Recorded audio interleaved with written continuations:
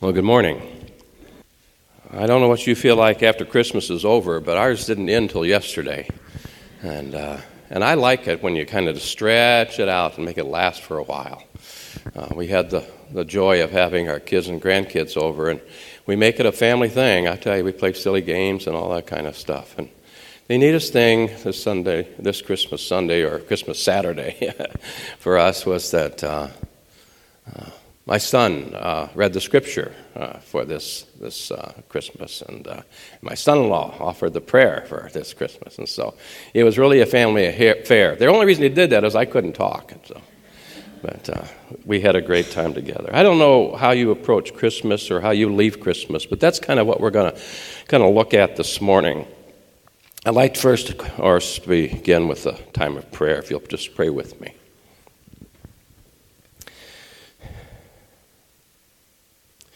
Father, we've come here this morning out of faithfulness, out of a desire, yes, first to please you, but also at the same time because we need to be here, need to be in your presence, need to be in the company of one another, our brothers and sisters in Christ. We draw from one another strength, and we find encouragement and helps that we need just to stay the course, to be faithful to you, and to be about the work that you've set before us as disciples of Christ and as your church. And we have just completed the celebration of the Advent season, which is a central observance in the life of the church. Father, we pray that it doesn't just pass with another season, that Christmas has left its mark on us, that truly as we have entered Christmas in one way, we can leave it differently, as if we have truly been in the presence of Christ. We look at the text this morning, Lord, with the thought that there were those who approached you from one direction and found a whole new course in life as they had been in your presence, and then journeyed from there into their everyday life. May that be the outcome of our time together here this morning, as we are in the presence of a living God. Since the divine anointment of the Holy Spirit, in charge to live for Jesus Christ, in whose name we pray. Amen. I want to read a text from the Gospel of Luke, chapter 2. It's fairly lengthy, but maybe if you just listen to it as a story, it will find, I think, more meaning that way than just a narrative. I'm going to begin with verse 25 and read to verse 38. Luke 2, 25 to 38. Now there was a man in Jerusalem, and his name was Simeon. And this man was righteous and devout, waiting for the consolation of Israel, and the Holy Spirit was upon him. And it had been revealed to him by the Holy Spirit that he would not see death before he had seen the Lord's Christ. And he came in the Spirit into the temple, and when the parents brought in the child Jesus to do for him according to the custom of the law, he took him in his arms and blessed him and said, Lord, now you are letting your servant depart in peace according to your word. For my eyes have seen your salvation, that you have prepared in the presence of all peoples a light for revelation to the Gentiles, and for the glory to your people Israel. And the father and his mother marveled at what was said about him. And Simeon blessed them and said to Mary, his mother, Behold, this child is appointed for the fall and the rising of many in Israel, and for a sign that is opposed, and a sword will pierce through your own soul also, so that the thoughts from many hearts may be revealed. And there was a prophetess, Anna, the daughter of Phanuel, of the tribe of Asher. She was advanced in years, having lived with her husband 7 years from when she was a virgin, and then as a widow until she was 84. She did not depart from the temple, worshiping and fasting and praying night and day. And coming up that very hour, she began to give thanks to God and to speak of him to all who were waiting for the redemption of Israel.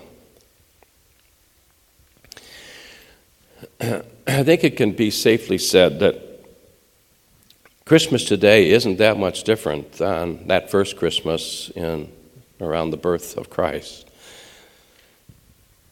More specifically, the conditions and attitudes of the masses, the population of the world, when Jesus was born, is so much like what we are experiencing today.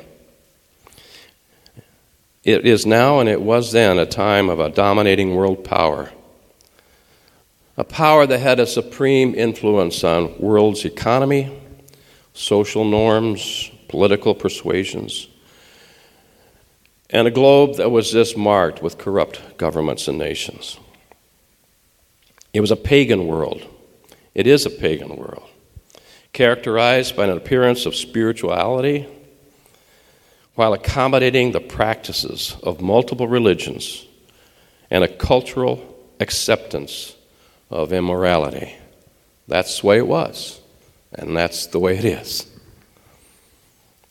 While the promise of a Savior for Israel was foretold, as revealed in the words of the prophets, his arrival was missed by most. The biblical accounts of the birth of Christ reveals a world that was completely oblivious to his coming, save only a few who chose to follow the promptings of God. The few to follow the promptings of God, like the shepherds. The shepherds prompted by a message from an angel, and a choir of angels that proclaimed the good news of the birth of the long-awaited Savior. For the shepherds, it was overcoming their fears and finally an impulsive decision to go and see what had been made known to them. The prompting for the wise men, a star in the east. No, it would be the west, because they're coming from the east. Star in the west, causing them to inquire where they might find the one who was born King of the Jews. For the wise men, it was the determination that set them on a journey long in distance, and yet an undetermined destination, not knowing where to go. The Gospels record reveals one similarity that is seen in the experiences of all those who pursued the path that brought them to the presence of Jesus the child. Each one left the encounter with Christ different, not the same as they were before they had seen Jesus. The shepherds are aroused from their slumbering routine of caring for sheep to become heralds of the heavenly proclamation announcing the birth of their Savior, announcing it to Mary and Joseph themselves and whoever else may have been present there during the scene of the manger setting. And also to those that they would meet upon their return home, speaking of what they had been told and what they had seen. The wise men, in their regal kingly dress, carrying their earthly treasures, become humble worshipers, presenting their gifts, as Matthew's gospel tells us, falling down and worshiping him. Jesus, the King of the Jews. I don't know how much emphasis should be put on this particular point, but in the passage that Julia read for us, the last part, says that they return a different way than they had come, which suggests a change in direction and purpose. From the low-ranking life of the herdsman to the elevated level of royalty, there is no escaping the transformation that takes place when one chooses to look for Jesus and desires to be where he is. It does a work on us when we're in the presence of Christ. The text for this sermon reveals the character of both Simeon and Anna as being some very special characters. They kind of lost in the Christmas story because so much emphasis, particularly the way the world kind of recognizes Christmas, celebrating the shepherds and celebrating the kings, But you don't hear too much about these common folk. Old people like some of us, gathering together to meet in the temple. The Simeon himself and Anna as well are recognized as those who were prayerfully waiting for the promised one. The consolation of Israel as it relates to Simeon, and the redemption of Jerusalem as it relates to Anna. The deliverer, the Savior, the Messiah, longingly waiting. William Barclay, in his commentary on this passage, I think characterizes these two quite well. He says, there were few people who were known as the quiet in the land. They had no dreams of violence and of power of armies and banners. They believed in a life of constant prayer and quiet watchfulness until God should come. All their lives they waited quietly and patiently upon God. Simeon was like that in prayer, in worship, in humble and faithful expectation. He was waiting for the day when God would come to comfort his people. God had promised him through the Holy Spirit that his life would not end before he had seen God's own anointed king. His encounter with Jesus occurred in the courtyard of the temple. We read, Simeon came in the Spirit into the temple, or as one where the Holy Spirit is upon them. He was obedient to the Spirit's prompting. Again, those promptings, be it a heavenly host or a star in the sky or the Holy Spirit himself, that draws people or points people in the direction to find Christ. Mary and Joseph were bringing Jesus to the temple to fulfill the law as required. It's recorded quite vividly and very descriptive in Leviticus 12. I chose not to read that this morning, and you may want to look at this sometime because it is very clear as what was being expected of this couple on behalf of their son. But the text says they came for the purification according to the law of Moses. They brought him to Jerusalem to present him to the Lord. As it is written in the law of the Lord, every male who first opens the womb shall be called holy to the Lord.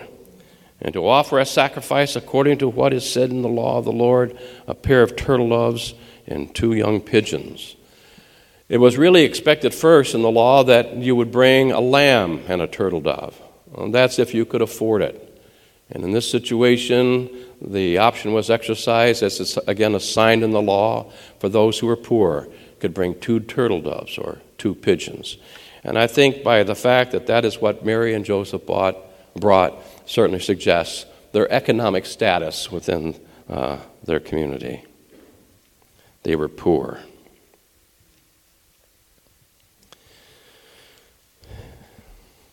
It's a beautiful scene.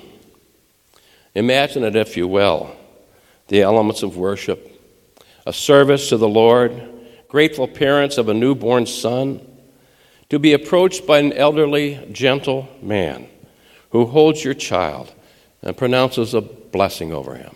Such a beautiful picture. Simeon, taking him up in his arms, and blessed God and said, Lord, now you are letting your servant depart in peace according to your word. For my eyes have seen your salvation, that you have prepared in the presence of all peoples a light for a revelation to the Gentiles and for the glory to your people Israel. And Joseph and Mary marveled at what was being said about him, about Jesus. Oh, that little blessing that Simeon offered was saying so much more than we can begin to imagine about this child, Jesus. Simeon saw him more than the consolation of Israel. Simeon saw him as the Savior of the world. Simeon recognized him as he was the one who was being sent to save the world, all peoples. As reflected in the words of the prophet Isaiah 52:10, the Lord has bared his holy arm before the eyes of all nations, and all the ends of the earth shall see the salvation of our God, accomplished through Christ himself, prophesied 400 years prior to this encounter with Simeon. For Simeon, his life had been lived to its fullest. I just got to share, when I kept on reading this, I just had to say, Simeon completed his bucket list.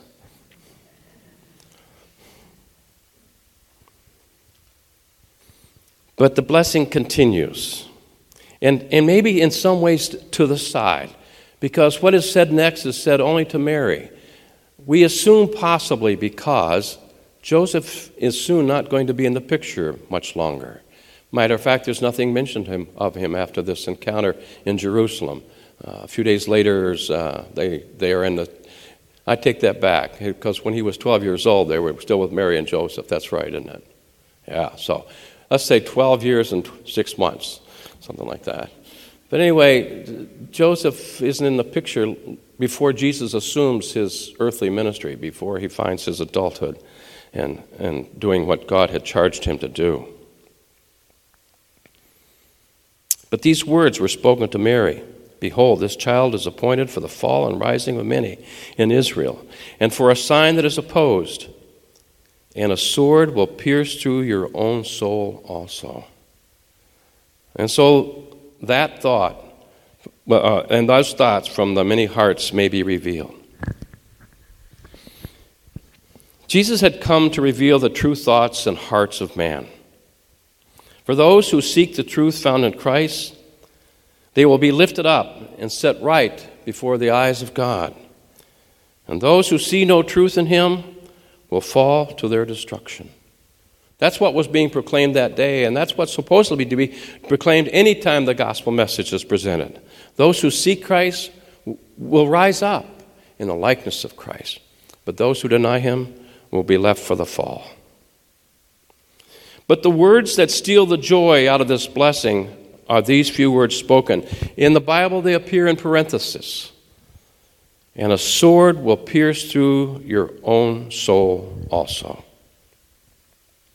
While these words are foretelling of the death of Jesus, the crucifixion of our Lord, they are also the words being spoken to a mother who will suffer greatly, as life will bring to her son rejection and death on a cross, a crucifixion.